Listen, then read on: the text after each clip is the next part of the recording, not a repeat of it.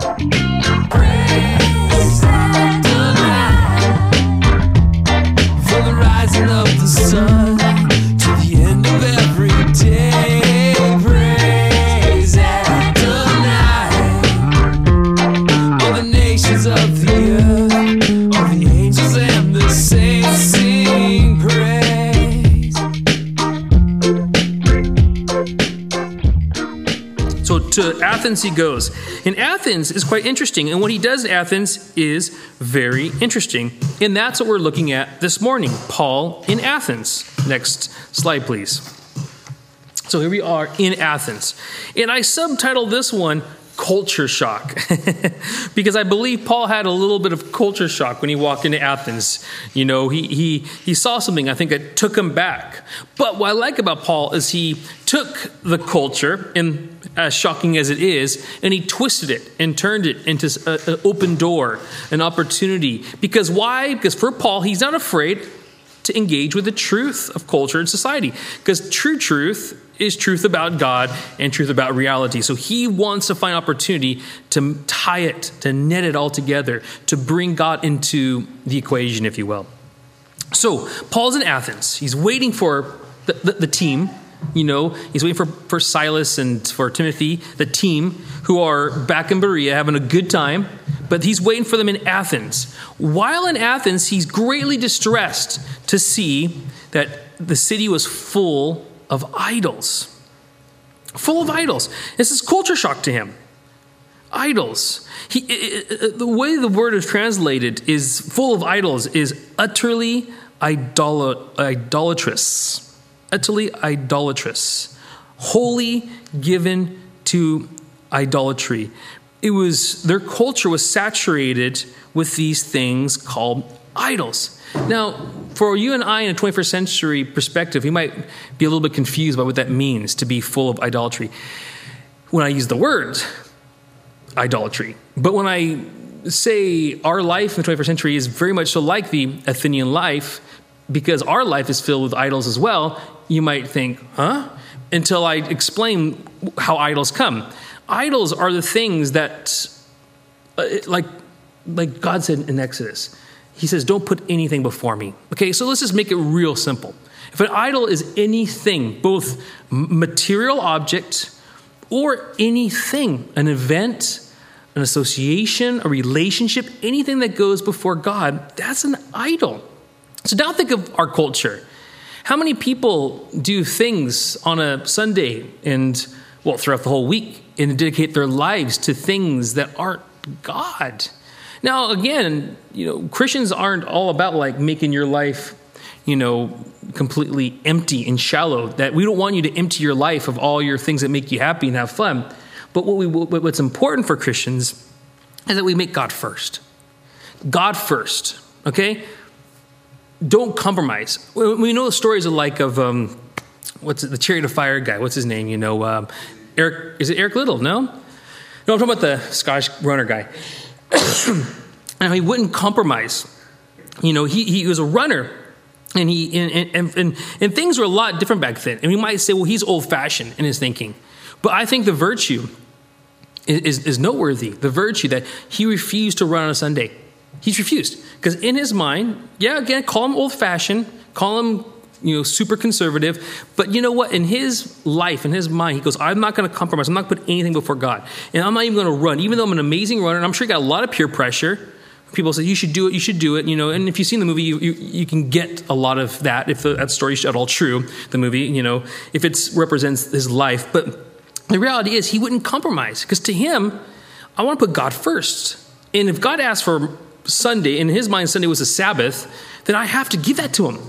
If God's asking it for me to give it to him, I want to be a disciple of God. I want to be devout to God, and I have to give him that. And to him, I don't think it's a religious, pharisaical thing either. I think for him, it makes sense. And I think for Christians, a right understanding of God, you know, it makes sense. And we can kind of see when things get in the way. And things can come, I think, nowadays, because we're living in a technological society and a technological generation. I think a lot of our idols come in way of technological devices, you know? And so our idols today are crafted by the hands of Steve Jobs and, well, he's not around anymore, but Apple and Macintosh and, PlayStation and Xbox, and not just that, but sporting gear, Nike, Puma, there's a lot of things. Well, for some people, their gods are crafted by people like Tenets and Buckfast and stuff like that. So you know what I'm saying? So idols come in many, many ways and shapes and forms and sizes, okay? Things that distract us from spending that important first initial time with God. And look at what idols are. Look at the substance of idols. They're, especially in context of what Paul's dealing with in Athens, they're just material things made by people. They're not real gods. They don't have any real power. Isaiah 44:9-20 says, all who fashion idols are nothing, and the things they delight in do not profit. And when I think of this, even in 21st century context, it's like, okay, my eyes do the ultimate roll. Every time I hear a teenager talk about getting the new iPhone, the ultimate roll. My eye starts here, and it goes all the way over here. And then, of course, teenagers never get it because they think they're amazing because they get iPhones 22. Is that what we're on right now? iPhone 22? Or 23? 7, okay. So, but you get the point. Who's being duped here? You think Apple really needs to make a new phone every year? You think it's necessary? No, he wants to get in. It's about making money, making profit. Here, it's about profiting. You don't need the new phone. In fact, I'm thinking about going back. Remember those phones in the 1980s that used to set up with antennas? Yeah, those things. I want to get one of those. Can we bring them? Man, you got to actually push the numbers in. You have to carry like a pocketbook with numbers because you can't go auto. I'm being sarcastic. But you get the point, though. Do you really? Well, how much different is iPhone 7 than, say, iPhone 3? Probably not much. But that's the point I'm making. Do you really need the new thing? So their witnesses neither see nor know that they may be put to shame. Who fashions a god or casts an idol that is profitable for nothing? Behold, all his companions shall be put to shame, and the craftsmen are only human. Let them all assemble. Let them stand forth. They shall be terrified when they shall be put to shame together. The ironsmith takes a cutting tool and works it over the coals. He fashions it with the hammers and works it with a strong arm. He becomes hungry and his strength fails. He drinks no water and is faint. The carpenter stretches a line. He marks out the pencil. He shapes it with plans and makes it with a compass. He shapes it into the figure of a man with a beauty of a man to dwell in the house. So the interesting thing here is they're making really, as it's suggested here, beautiful things. But they're made by people who get tired, who faint, who are, just people. These gods don't come from greater gods. These gods come from people like you and me who happen to be really good at making things. They might be pretty. They might be beautiful. They might be fun. They might be exciting. They might be like, woo, all flashy and whatnot. But they're made by people. They're not made by God. Next one, please.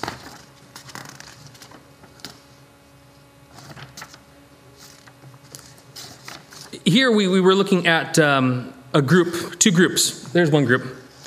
This is back when men actually looked like men. Look at that beard. I want to look like that. Graham, keep growing your beard. Look at that. Oh, look how manly that guy was. That's Epicurus. And so you have the Epicurean, and you have the Stoic philosophers. And they're going to argue. They're going to reason out with Paul. So I want to introduce you guys to these different groups really quick before we move into it. So you have the Epicureans. And a little something about the Epicureans. These people were arguing with Paul. It was a theory or a philosophy based upon the Greek philosophy of Epicurus, that fellow there. And basically, in a nutshell, they were monists. They were ontological monists or materialists, which means they believe the only things that exist, and we've talked about this before, is material things. Just matter. Matter is all that matters. Very similar, I think, to how people live today. And here we're talking about philosophy, we're talking about worldview. This is how philosophers affect our culture. Because in our culture today, in fact, the funny thing is, my son was playing Roblox yesterday, and he was playing with two guys. One person from England and one person from America, like the South America. And the person from South America is like talking about like, well, we're all related. We're all related because of Adam and Eve, and he was religious. He considered himself a Christian. But then, of course, the guy from England automatically shot up and says, I'm an atheist. And I asked, how old are you? Oh, one was like 8 and one was like 10. You're 10 and you're an atheist. Wow, you must have started earlier with all your research. Anyways, but he's been given a worldview by his culture. And the reason why I'm saying this is because people like this influence our culture. And still today, people like this influence our culture. These smarty pantses in university, they affect politics, law, things that affect our lives. And if they don't believe in God, which they certainly didn't, he was a materialist. There's no room for spiritual or non-material things. They didn't believe in souls. They didn't believe in angels. They didn't believe in life after death. When you live, you live. When you die, you die. Does that not sound like a lot of people today? Atheist or deist. He was the guy who came up with the idea of the problem of evil, which we talk about a lot in our apologetics on Wednesday night. The problem of evil. Basically, if God's all good, and if God is all powerful, then why is there evil? Because if he's all good, he wouldn't want evil. He would stop it because he's all powerful. So there seems like there's a bit of a paradox. And it's not a real problem for Christians. We have answers for it. But he was the guy who came up with it, and he came up with the best form of it. He was a hedonist. The Epicurean, the hedonism, which basically says pleasure. Pleasure was the greatest good. Now, come on, guys. Tell me this is not still the ethics of today's culture. The greatest amount of pleasure for all people. Isn't that what utilitarianism basically is? The greatest good or the greatest pleasure for the greatest amount of people. So if you're in the minority, tough. And I hate to say it, if you're Christian, you're in the minority. So tough. People are interested in your pleasure. They're interested in the pleasure of the majority of people. So it's not really a fair system. But they're looking at the greatest good. But they are pleasure seekers. And with that, it's assumed that they want to be free from fear and in the absence of pain. Okay, next slide. And this is the reason why I say this affects our culture today. Here's the 18th century Scottish philosopher. I put that in quotes because there's a doubt whether or not he's really a philosopher or just a big mouth. Anyways, so the Scottish philosopher and would-be hipster, David Hume. Yes, that's why I put him in that jumper. Because if he were alive today, he'd probably be a hipster. My philosophy tutor, he's Greek. And so, of course, it's all about Plato and Aristotle and Socrates. He laughs, he mocks at David Hume. And he's so funny. He's like, when Plato did his philosophy, he did it to educate the people so it would affect our society in positive ways. When David Hume did philosophy, he did it to impress people he's having dinner with. He was having fancy dinners. He just wanted to impress, table talk. And so that's why I call him a hipster. But here's his theories, very similar to the reason why I'm saying this, guys, I'm trying to say that this is the culture that Paul was dealing with. And this is the culture that we're dealing with as well, guys. Again, he was a monist. He was a materialist. He was an atheist or possibly deist. I think he's more vocal about being an atheist than a deist, however. Should have erased the deist part. He actually had his own version of the problem of evil. He was a hedonist. He sought pleasure. He thought pleasure was the greatest goal in life. And of course, freedom from fear and absence of pain. So there's the Epicureans. The next slide, we have a real quick, brief look at the Stoic, who's the other group of people that Paul was dealing with. This is a school of philosophy founded in Athens by Zeno of Citium, 3rd century BC, so way before Christ. They too were monists, but they were more kind of naturalists. And their kind of deity was more or less what's called pantheist, which means they saw God in all things. So again, they rejected supernaturalism. So the idea of God being supernatural, they didn't like it. They thought that God was in everything natural. You get what I'm saying here? So God was in our chair. God was in you. God was in me. God was in the trees. God was in the clouds. God's in the star. God's in the sky. It was a cosmic God everywhere.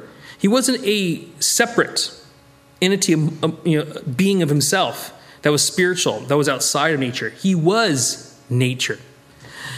And the thing is, when we look at the Stoics, there's a great temptation to mix it with Christianity, but it's disastrous. They were compatibilists, which means they believed in determinism, which is very much what the Calvinists believe in. God ultimately determines all things beforehand time, and we just kind of slip in like dominoes. But they also believed in human freedom. But as a domino, you have a choice which way you're going to fall, if that makes any sense. They believed in the balanced life, calmness. You heard of the Stoic. They don't feel pain, or they pretend like they don't feel pain at least. They were calm.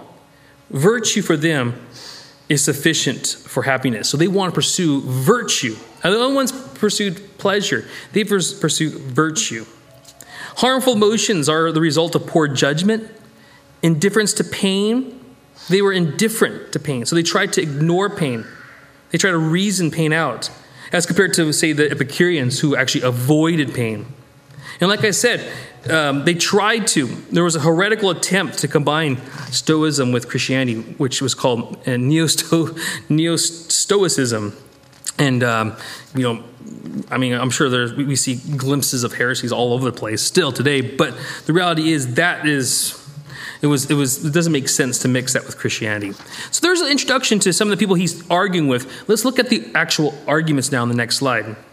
So again, a group of Epicurean and Stoic philosophers began to debate with them. Some of them asked, "What is this babbler trying to say?" Others remarked, "He seems to be advocating foreign gods." So trying to figure out, okay, maybe what's he trying to say? Who is this guy? He's crazy. We're not familiar with what he's talking about. Advocating foreign gods. So foreigners from somewhere else, the new philosophy, and maybe he seems like a religious philosopher because he's talking about gods. Because let's see what this guy has to say. So they said this because he was preaching the good news about Jesus Christ. And the key term here is the resurrection. If you remember in those last slides, they were material or naturalists, so which means they're monists, which means all they believe in is physical things. So there's no place in their theory for the soul or the spirit. And if you don't have a soul and the spirit, you don't have a resurrection. You know what I'm saying? Because once your body's dead, that's that material stuff rotted away. There's nothing to connect that body to a resurrected body. You guys get that? It's a little bit crazy, but think about it. You have two bodies. Right? Pre-resurrection, post-resurrection. What connects those two bodies? A soul or a spirit. So the idea of resurrection for these guys was crazy, which is actually not uncommon in the day. If you remember, we talked about the Sadducees way back when Jesus dealt with the Pharisees. Sadducees, they were liberal. They didn't believe in the resurrection. They didn't believe in supernatural things like angels and spirits and demons. Their God was more or less a deistic God. They wasn't a theistic God. So the idea of resurrection, here's the definition real quick here. A rising like from a seat. Now, of course, I don't think they're going to squabble over sitting up from a seat. What they're squabbling with is a second definition, a rising from the dead. That of Christ. So again, Christ. If Christ's body died and you resurrect into a new body, what's the correlation? What's the connection? So they don't understand. They're confused about it. And not just of Christ, but that of all men at the end of the present age. The resurrection of certain ones in history who were restored to life. So in the Hebrews, when there's a list of all the Old Testament prophets and all the the heroes of faith and all the things they went through, there's a brief little comment where it says women receive back their dead, raised to life again. So that is the idea of resurrection. So you have a post and a pre-resurrected body, and they're connected spiritually through the soul of a person. This is radical. This is blowing their minds. So then they took him and brought him to a meeting of the Areopagus, which is a large raised rock within the Athenian Acropolis. The Romans used to call it the Mars Hill. Basically, it was a courthouse. So they wanted to try him, and this is where they would try criminals as well as new doctrines, because they took their doctrines, their theories, philosophies very seriously. So to stand there and start talking and bringing up a new doctrine, you were putting your neck on the line for the most part. You can be tried. In fact, you guys know why Socrates, now, I'm not going to get controversial, but I don't believe Socrates actually ever existed. I thought it was a good story that Plato made up. So anyways, but you know why he died? He died because of his philosophy. The powers to be didn't like that he was corrupting the young people with his philosophies, so they had him drink poison and die. So if your philosophy, your views could get you killed in this time. So here's Paul.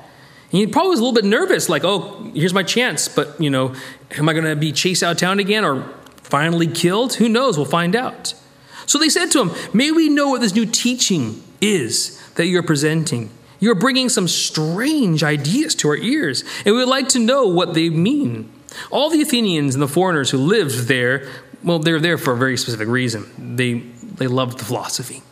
They spent their time doing nothing but talking about and listening to the latest ideas. So Another new idea sounds exciting. I'm sure he had a really good audience for that. And I can imagine he's probably afraid because he's like, okay, here's my chance. How do I reach out to this culture? Because he's very familiar with reaching out to the Hebrew culture, the Jews. And he was starting to get more and more familiar with reaching out to the Greeks. But here is a new branch of people. These are Greek intellectuals. How am I going to reach out to them? And bear in mind, Paul's smart. He was a clever guy. But now he's able to do something that maybe theoretically he thought about in the past, but now it's finally come to head. How do I deal with these Athenians, these people who are famous or infamous for their intellectual capabilities? So next slide. So he says this in verse 22. Paul then stood up in the meeting of the Areopagus and said, "People of Athens, I see that in every way you are very religious." Very religious. Now, again, if you were to walk into like a university like amphitheater or lecture hall, whatever, and tell everyone there that you think they're really religious, they'd probably laugh at you and mock you. And I'm pretty sure the same thing would go with these guys. Religious. What do you mean by religious? And religious is a funny word because even as a Christian, I don't like being called religious. Because to me, religion's all about man's attempts to reach God. I like to think of myself as just humbled by my relationship with God. That God reached me. And if God didn't come and get me and reach me and change my life, I probably wouldn't know God at all. And I I'm not the type of person that tends to like religious things. I don't like dogma. I don't like traditional things. I mean, I'm quite rigid. I can be a bit patterned in the way I do things. However, for me, religion doesn't really appeal. What appeals to me is that God's real. God loves me. God saved me. He cares for me. I like the relationship aspect.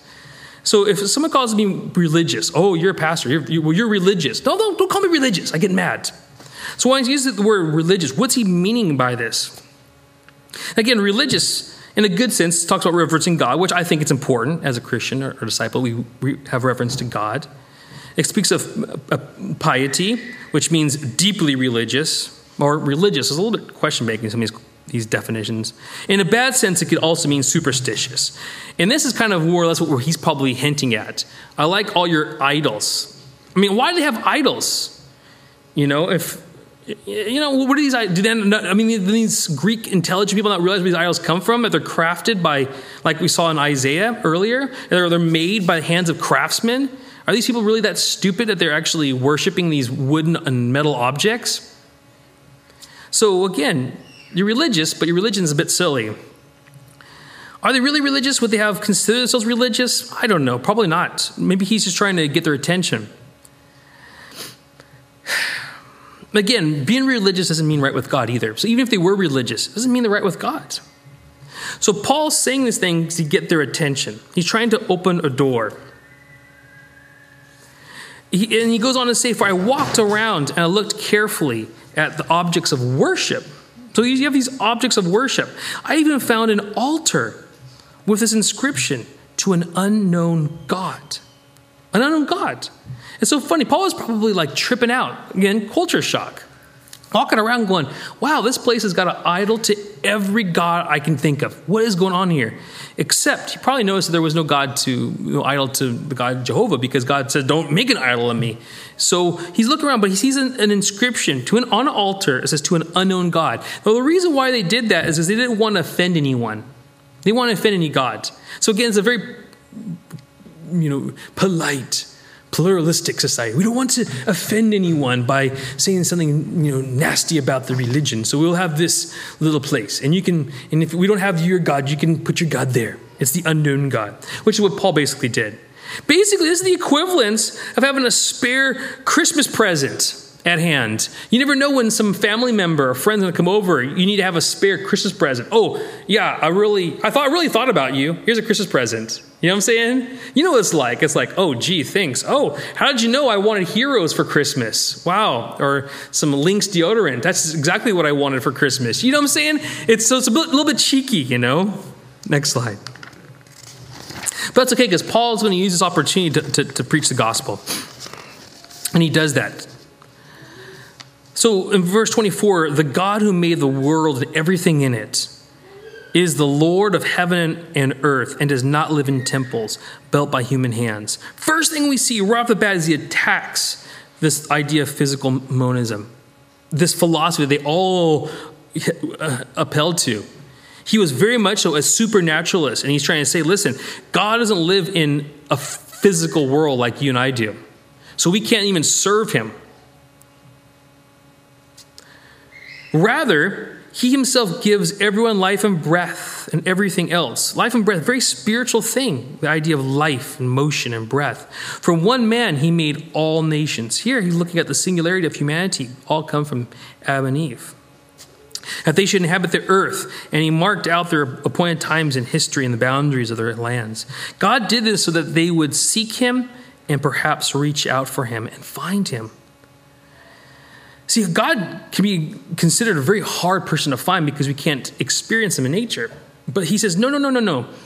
He's done everything he can do to reach out to you. He's given us excellent evidences, excellent proof to get to know God. In fact, the best proof we're going to see in a moment here is his son. He actually gave his son. He did the most amazing miracle. He made this spiritual son become a physical human like you and I, so he might die on the cross. God did this that we would seek him and perhaps reach out for him and find him, though he is not far from any one of us. For in him we live and move and have our being. As some of your own poets have said, we are his offspring. Here is two quotes from contemporary philosophers of the time. The first one, for in him we live, move, and have our being.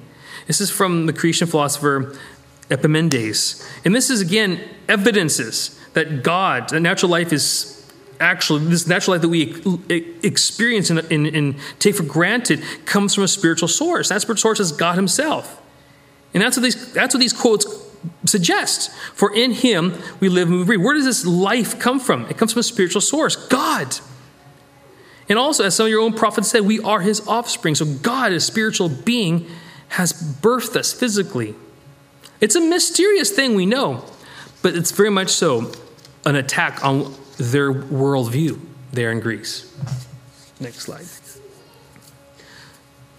So therefore, since we are God's offspring, we should not think that the divine being is like gold or silver. So basically, he just nails it. This idea of natural pantheism, this whole idea of like monism, and God is in nature, God's in things. God is not an idol, he's not in idols, he's not in gold, he's not in silver, he's not in stone. An image made by human design and skill. He's none of these things. In the past, God overlooked such ignorance. This is kind of a scary verse, guys, so bear in mind what's going on here. This is very scary. In the past, God overlooked such ignorance, but now he commands all people everywhere to repent. For he has set a day when he will judge the world with justice by the man he has appointed. He has given proof of this to everyone by raising him from the dead. So it's all about that resurrection. That resurrection is strong proof of a supernatural God and supernatural spiritual beings and souls called human beings. So when we live, we die, we don't just go away. We have identity in these souls that carry on. So the idea of resurrection is a real concern, because if we're resurrected and we don't know Jesus, then what are we resurrected unto? Well, here he suggests it's judgment. So again, the day of innocence or ignorance is over for the world in general. The evidence of God is found in Jesus' resurrection. Jesus' resurrection, it's not a mystery anymore. We've seen it. God's given us proof, as he says here, evidence. Everyone who understands that Jesus is the resurrected Son of God must repent. They must change the way they think, the way they view life, the way they do things, and turn to God's way. That's what this says here. All people everywhere to repent. This is not my word. This is the word of God in Acts. And also, he says a day of divine judgment or justice will come. So the question here is, do you understand? Do I understand? Have you repented? Have I repented? Because this is the bottom line. This is what Paul's saying to the Greeks. And the thing is, the Greeks responded in one of three ways. And I think we have to decide which way we are going to respond. I think we're going to find ourselves, as well as other people in our lives, they're going to find themselves in one of three categories. And this is the last slide of the day, guys. And that's why I call this slide, the final slide, who do you identify with? in this story. In verse 32, when they heard about the resurrection, the dead, some of them sneered, skeptic A, sneering, but others said, skeptic B, we want to hear you again on the subject. At that, Paul left the council. Some of the people who became followers of Paul and believed, skeptic C. Among them was Dionysius, a member of the Areopagus, also a woman named Damaris, and a number of others. So interesting. If you understand what's being said here, you need to respond to it. And that response, that being moved, is repentance. So we have three groups. Skeptic A. And bear in mind, I think it's okay to be a Christian disciple and be a skeptic. I am. Skeptic A, though, is a hard skeptic. Boom, can't be moved. Like a stone wall. And we know of people in our lives like that. And I hope that you guys aren't this way. Skeptic A, the hard skeptic. Those are those who sneered. Pah! God! Blah! Resurrection! Blah! Jesus! Nonsense. They don't want to talk about it. They want to reason. They don't want to think about it. They just put a wall up. These are the ones who are waiting for the day of judgment. It's a sad thing to say, but it's what the scriptures are suggesting. It's hard. We need to pray for these people that they would change and go that direction, right? Skeptic B, a lot better position to be in. They're open-minded. They're soft. I'll look at the evidence. I'll think about things. There's a person that's hard to find, but if you can find a genuine skeptic B, it's a good person to find. Someone who's really, and the thing is, even my philosophy, I've had a forum about the problem of pain and evil, and there was a couple guys in there who were asking really good questions. I was like, this is awesome. You had a couple clowns who just dropped their stupidity and left. But you had a couple people who hung about and were asking really good questions, and I had a really nice conversation going with them. It was awesome. And these are the people we want in our lives, people who are open-minded, called the soft skeptics. They want to hear more about making a decision, or before making a decision. That's kind of like we saw here in verse 32. We want to hear you again on the subject. So they want to hear more. They're not ready to make a decision yet. They want to hear more. And that's cool, but it's a dangerous place to be. You don't want to be here too long. You have to make a choice, because according to what Scripture says, all must repent. And that's where you get to skeptic C. Skeptic C is not naive. Okay? You don't have to be naive to be a disciple of Christ. You don't have to just accept everything as hokey cokey. You can have a lot of really good questions. You can actually even have frustration and anger about God and what he's doing in this world. But you have to submit to him as authority, and a part of that is repentance. So skeptic C is a repentant disciple, and that's me, guys. No, not all questions are answered. We're not naive. We're not expected to be naive. Not all questions are answered. But I'm moved by the evidence. I've seen what Jesus has done. I'm moved. And by moved, I don't mean just like, woo, I feel a bit tingly inside. By moved, I mean moving to repentance. On